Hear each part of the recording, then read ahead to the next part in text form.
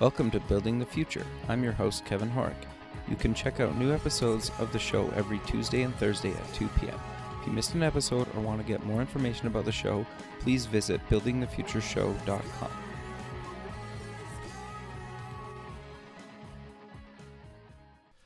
Welcome back to the show. Today we have Malte Lass. He's the founder and chief strategy officer at NuViz. Welcome to the show. Thanks a lot, Kevin. Thanks for having me. Yeah, I'm excited to have you on the show. I think what you guys are doing is actually really innovative and cool, but maybe before we kind of get into that, let's get to know you a little bit better and start off with where you grew up. Yeah, sure. Well, born and raised in Germany. My accent probably gives me away right away.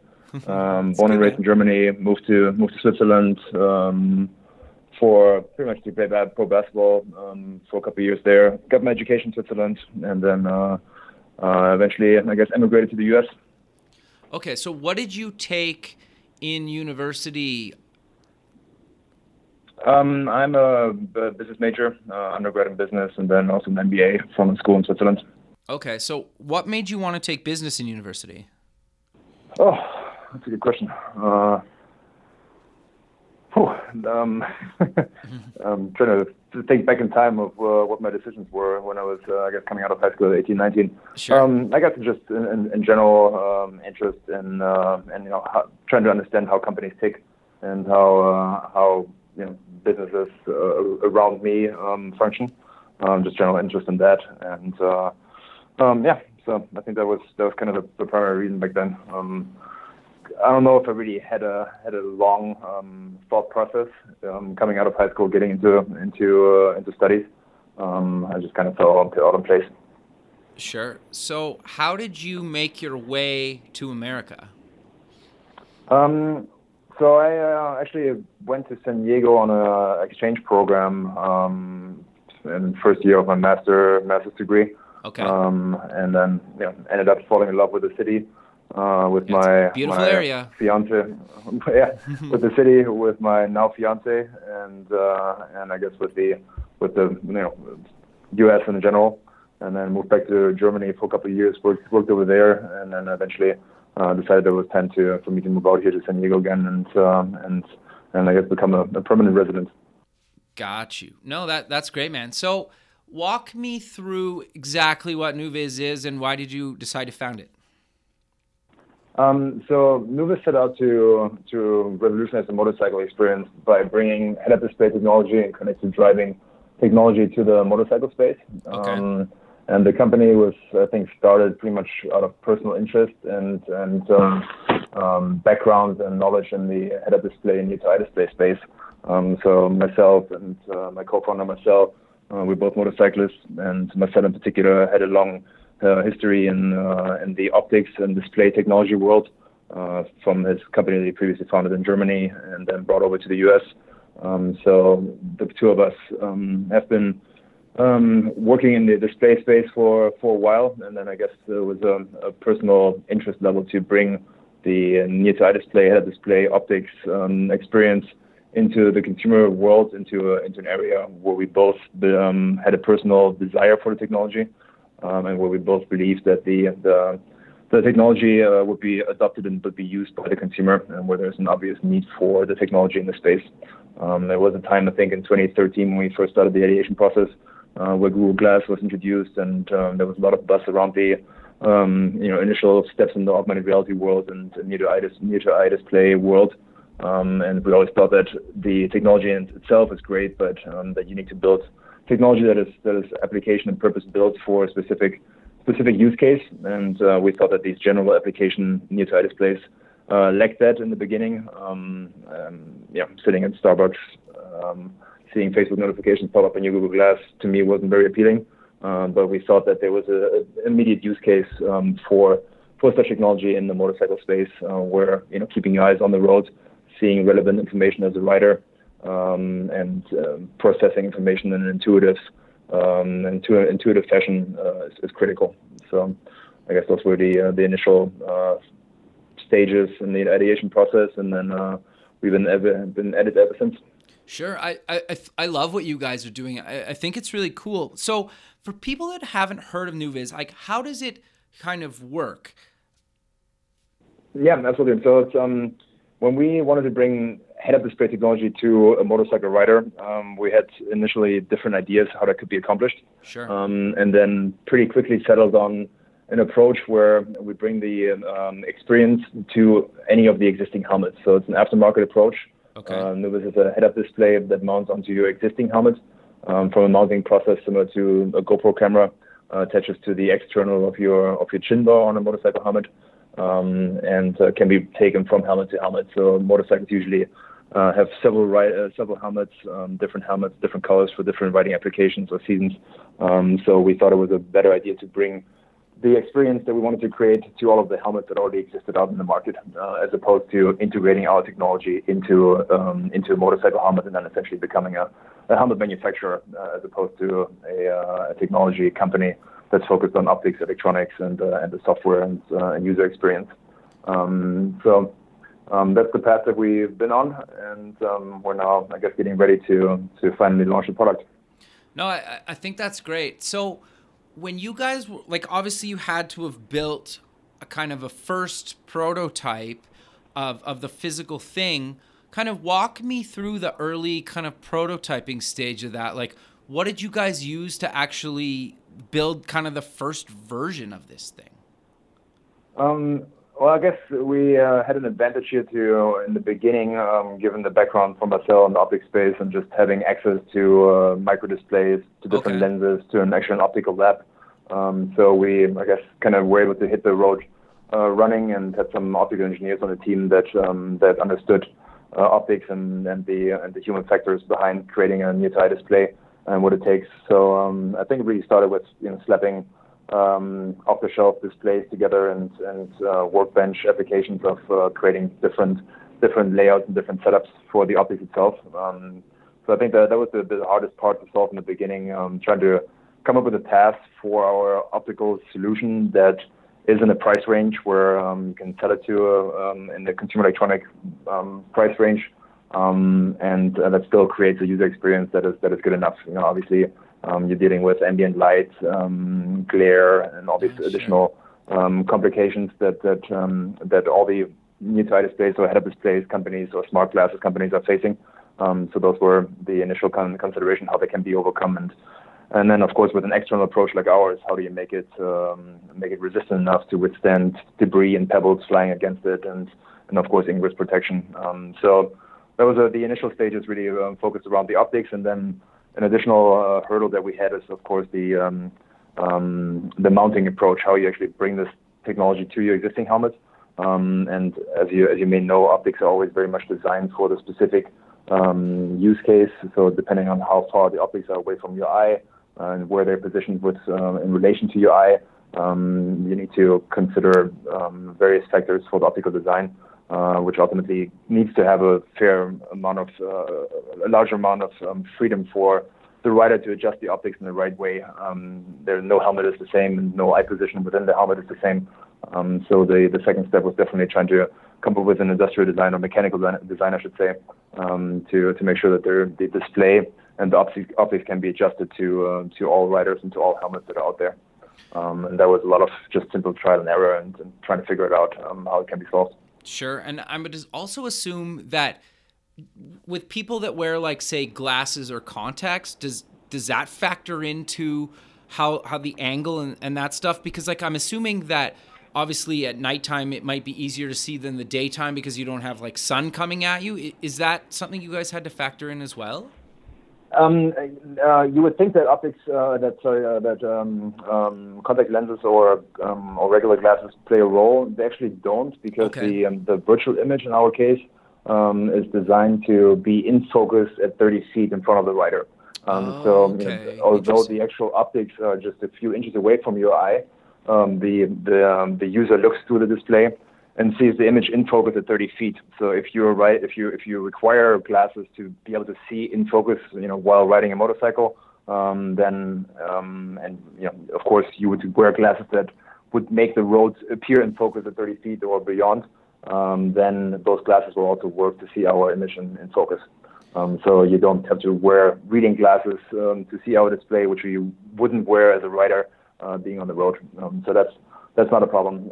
But then, of course, there are considerations with regards to polarized glasses, and there are certain things that you can't build into the optical canal that would essentially make the image invisible for polarized. If a writer were to wear polarized glasses, so that's something that we have to overcome. And then you already mentioned, of course, the ambient light in general, and then in the nighttime writing experience, there's less ambient light. Therefore, we actually don't run the LEDs at the highest brightness level, and actually need to dim them down to not blind the writer in a sense, or overwhelm them with something that is too bright. So we have an ambient light sensor built in that automatically reduces the brightness level of the display. If you go into a tunnel or into an area of the road where there's a lot of tree coverage, or if you go into nighttime writing, then the LEDs will dim down and bring it to a level that is similar to your surrounding area. But for the daytime writing, of course, achieving the brightness that is required to still see the image and not have enough contrast for the information that you want to show on the head-up display, those are definitely some key considerations. And we're working or we're using technology that has been used in the military space for decades and is known for being very, very bright. It's a reflective display technology, so you can the more you crank up the LEDs, the more brightness you can create on the display, and then ultimately the display just reflects all the light that you bring from the LED onto the display. So that's a way that we're able to create the brightness level that we need for daytime writing. And of course, writers tend to go out when it's sunny and nice outside. Sure. Or are more prone to go outside when it's nice and sunny outside. And so that's definitely one of the conditions that we needed to design for. Got you. So how does it, why 30 feet? Is that like a known kind of distance, or why did you guys decide that?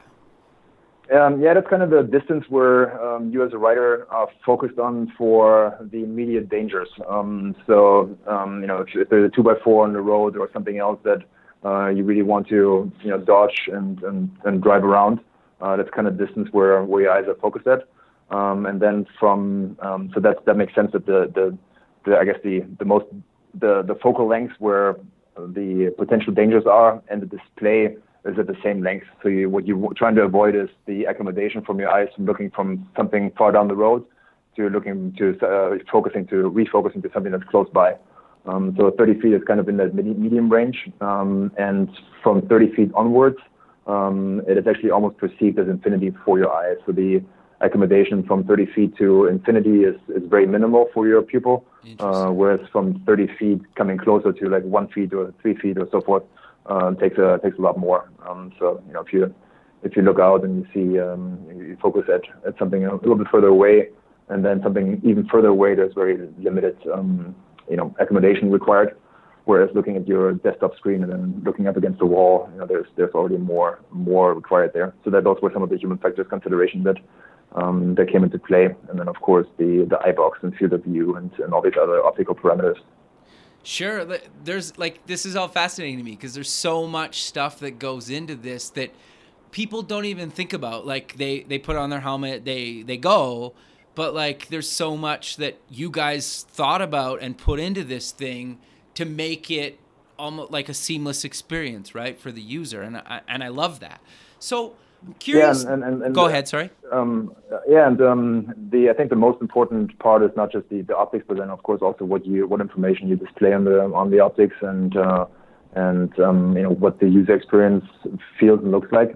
So our credo is definitely that less is more when it comes to showing information to the writer. Sure. We only want to display relevant information and contextual information. There won't be any Facebook notifications or Twitter feed popping up.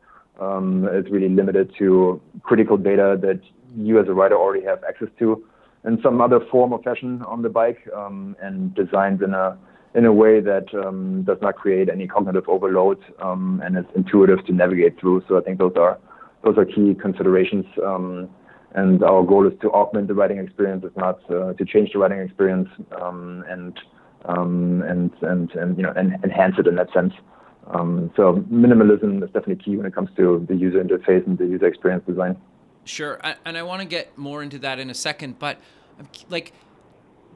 is it, could this be considered like kind of like distractive riding, or is it legal to have kind of something like that you're showing people, or the fact that like it's not really any different than me looking at like a dashboard in my car?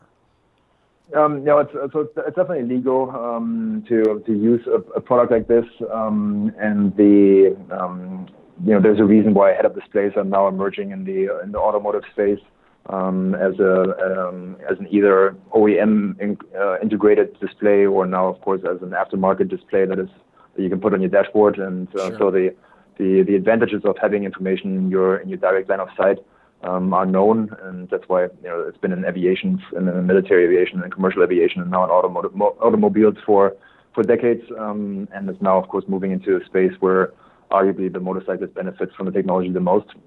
So from a legality perspective, it's definitely fine, and from a distraction perspective, it's certainly you need to consider what you show to the rider, and need to be cognizant about the information that you want to display and how it's displayed. But again, we're keeping that very limited and very minimal. So it's essentially alphanumeric information, and we can talk about the features in a second here. But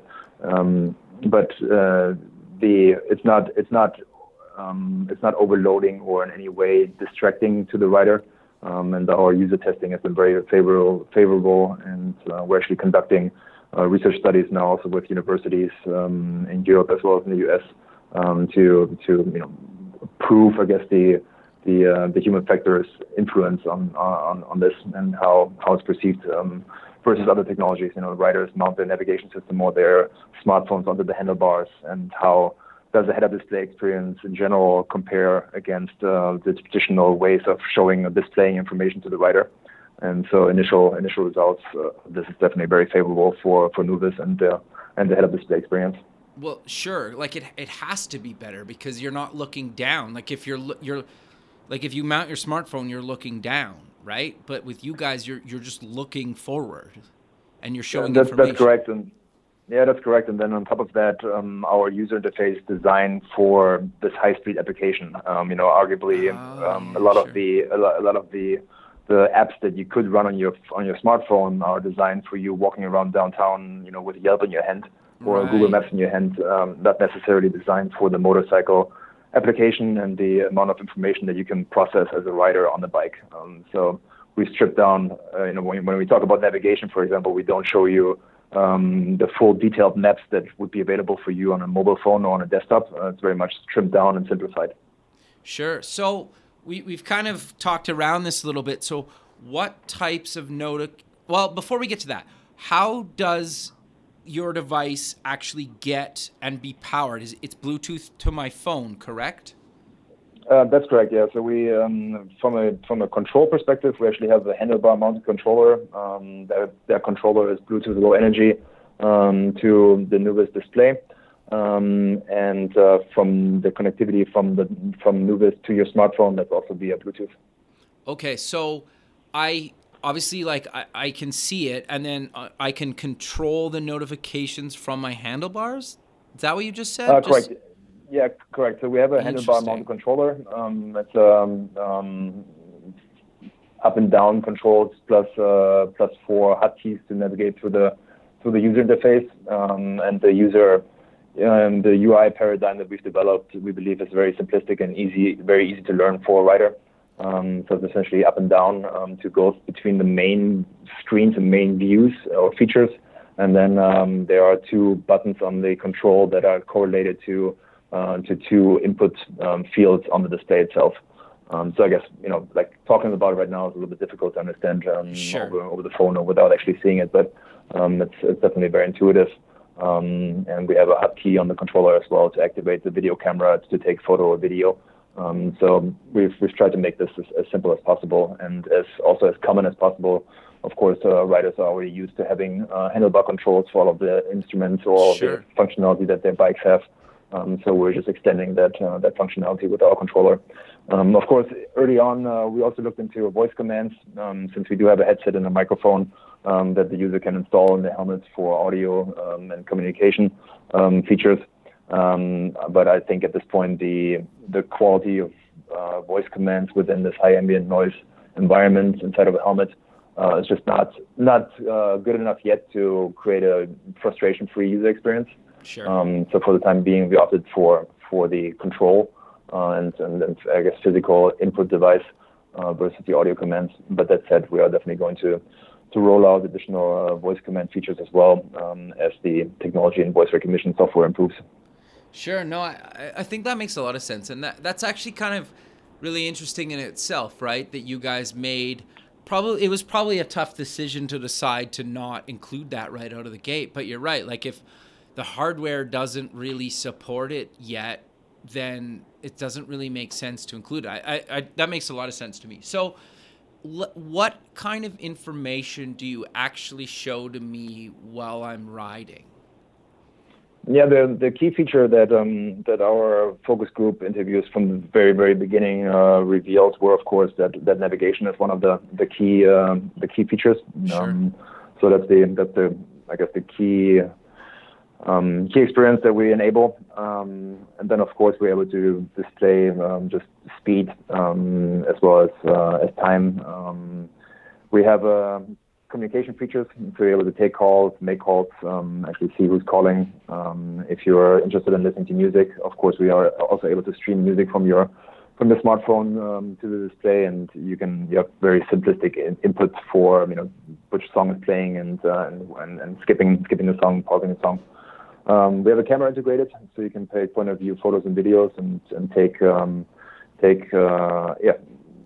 capture your experience and your writing experience. And the images are actually automatically sent to your smartphone. So whenever you pull over at a coffee shop or at home, the photos that you've taken on your ride are automatically in your library on your smartphone.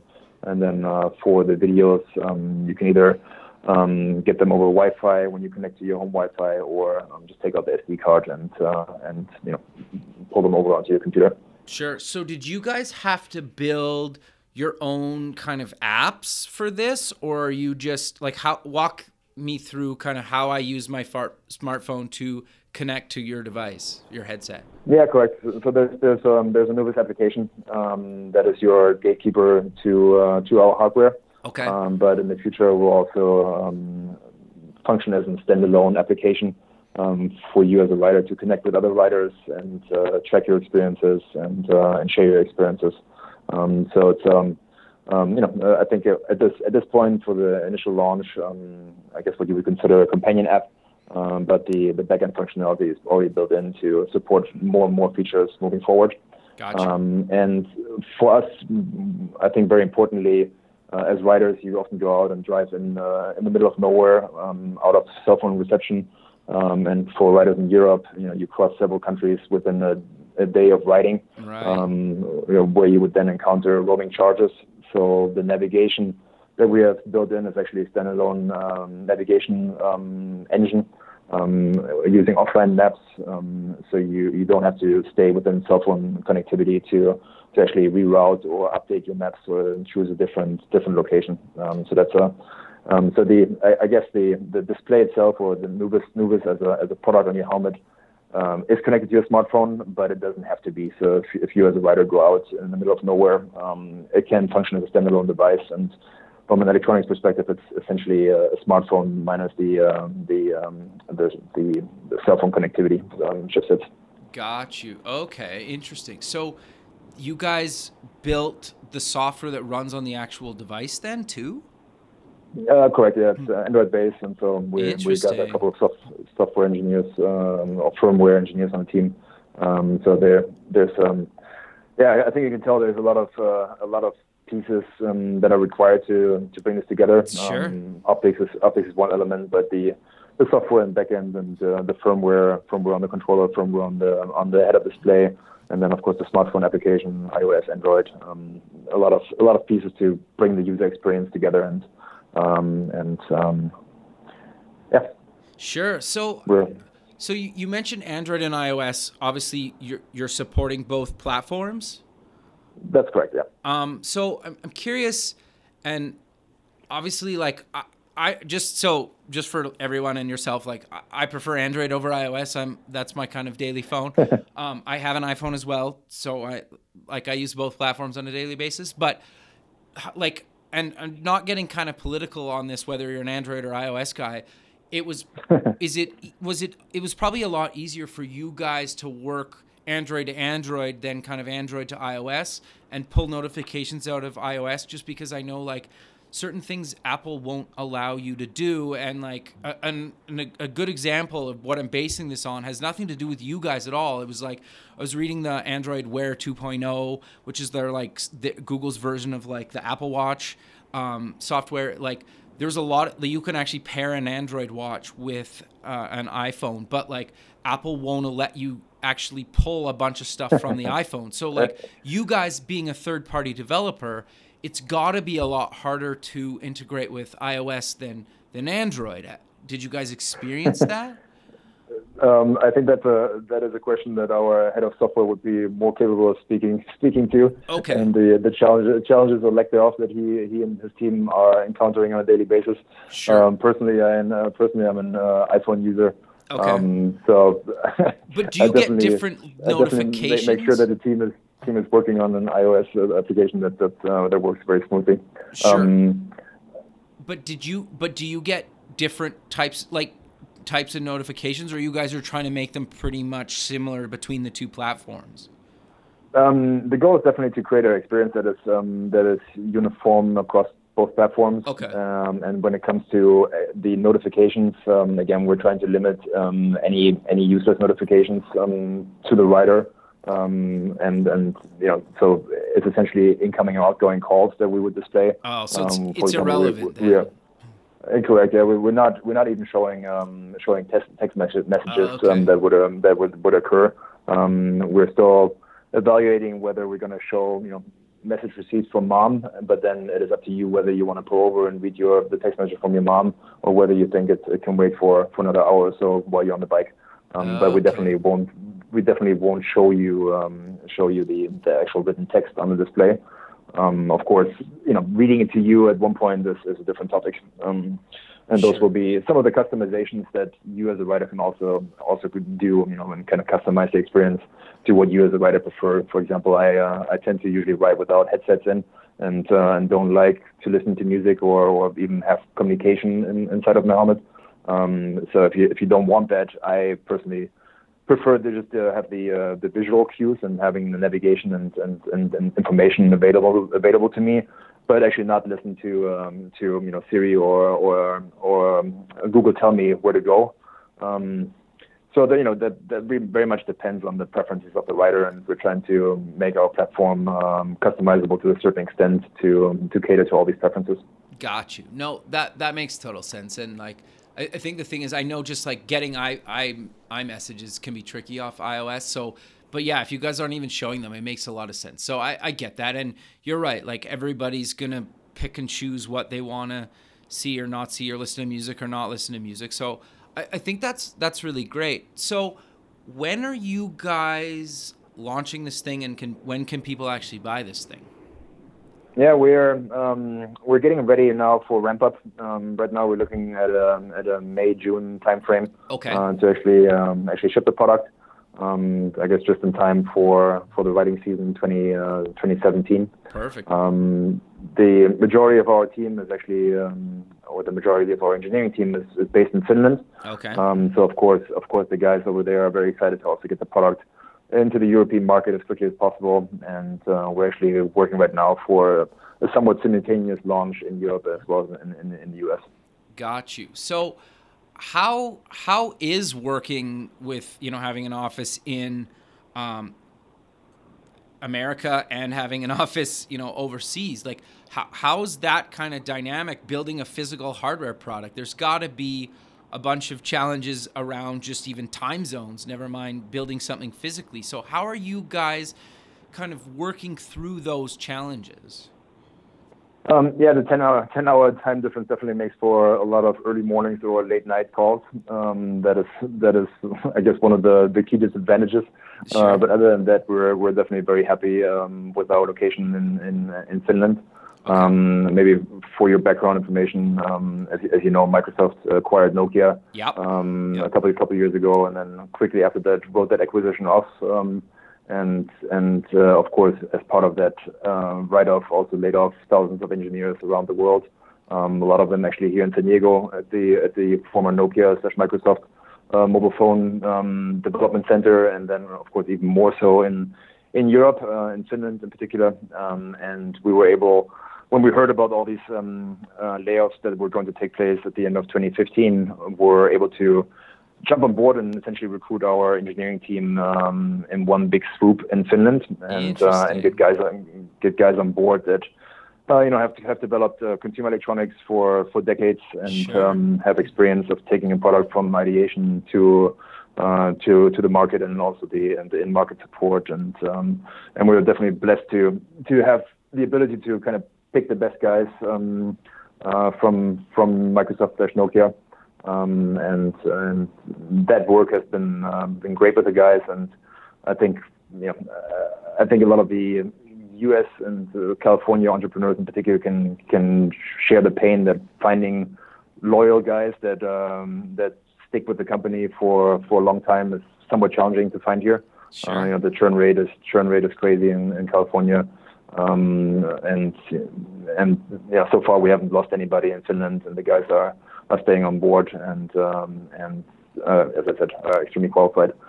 So of course, there are challenges from a communication perspective, but the good thing is that the guys were used to the setup before. As I mentioned, there was a big engineering site in San Diego for Nokia, and then engineering in Finland, and then contract manufacturing in Asia.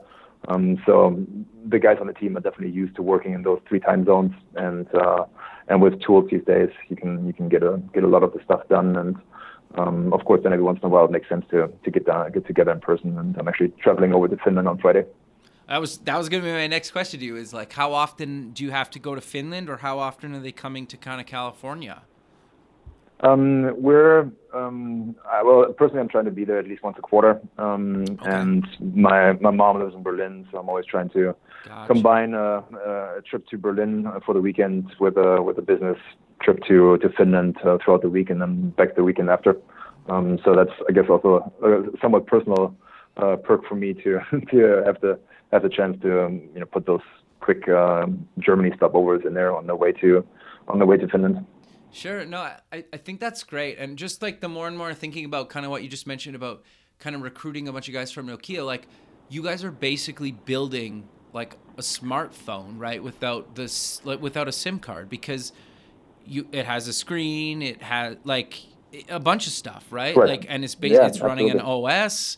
It's interesting. I didn't really. That's actually really cool that you guys are basically doing that and then syncing that with your phone, pulling kind of obviously data between the 2 devices. But I'm curious to know then, how do you guys, like, did you guys you took Android and you obviously probably had to modify it a bunch. So how do you push updates to the actual device? Via the app. Okay. Firmware updates, you would essentially download via the app and then push the firmware update from your smartphone to Nubis. Okay. That's the current modus. No, that makes the most sense to do it that way. I'm curious about what's battery life on the device. Yeah, that's a good question, and was one of the key considerations when it comes to finding the right compromise between form factor, weight, and of course user experience and duration of the battery. Sure. So right now we're in the 5 to 6 hour time frame. Of course, depending on how much HD video you're taking and how much telephony you're conducting. But that's the average use time. And the batteries are replaceable and rechargeable, so you can easily bring a second battery on your super extended rides, and then of course charge them at home easily. Okay, no, that makes a lot of sense. That's actually quite interesting. So I know you guys haven't kind of technically launched yet, but what are you guys looking to do kind of for maybe the fall or next ride season? Like, is it kind of a new version of the hardware, just kind of focus on the software, roll out kind of new features and display notifications, or or what are you guys looking forward to do kind of after you guys get your first version kind of out there and people start using this thing? Yeah, so I think the software will definitely continue to evolve heavily. As I already indicated earlier, we have a roadmap of some exciting features that we will roll out independent from any hardware updates. And I think that's also a way for us to keep the product feel and look fresh on a continuous basis. Even if a user is not inclined to update the hardware right away. So there are some additional features that are coming this year, and we have I can't really speak about which features those will be. Sure. But some around the connectivity and ride tracking part and connectivity part, and then also some of the accident detection, for example, and then a big part will be connectivity to motorcycles.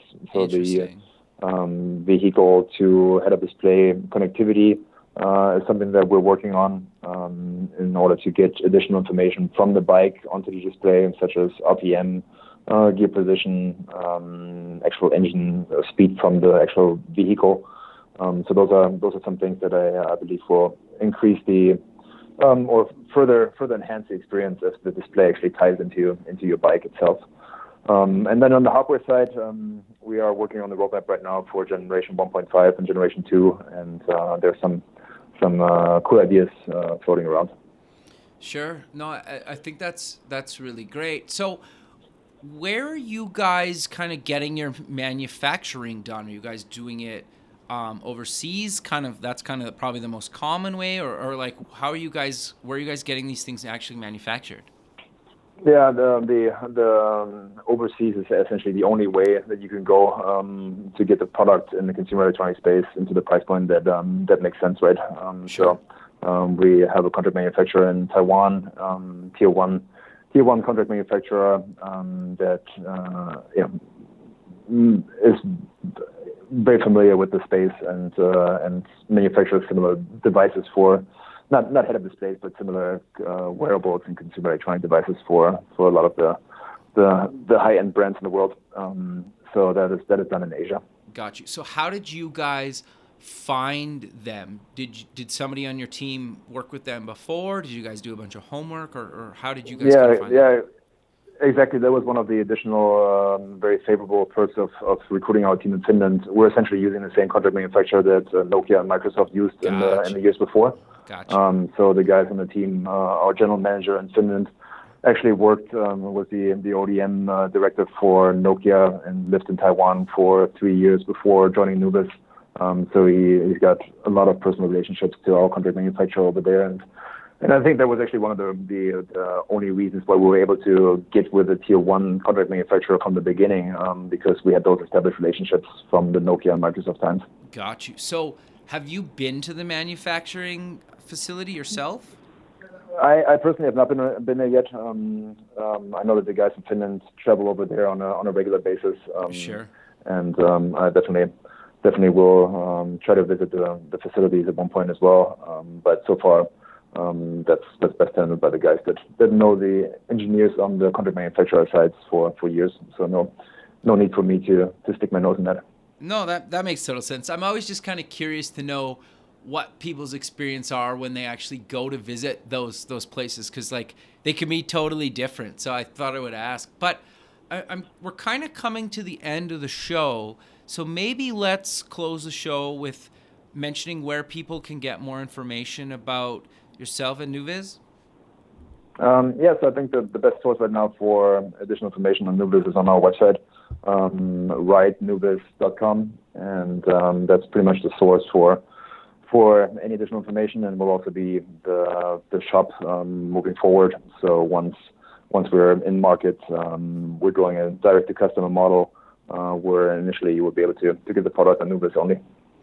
Perfect, man. Well, I really appreciate you taking the time out of your day to be on the show, and I look forward to keeping in touch with you, and have a good rest of your day. Yeah, thanks a lot, Kevin. Much appreciated. Okay. Thank you. Bye. Bye.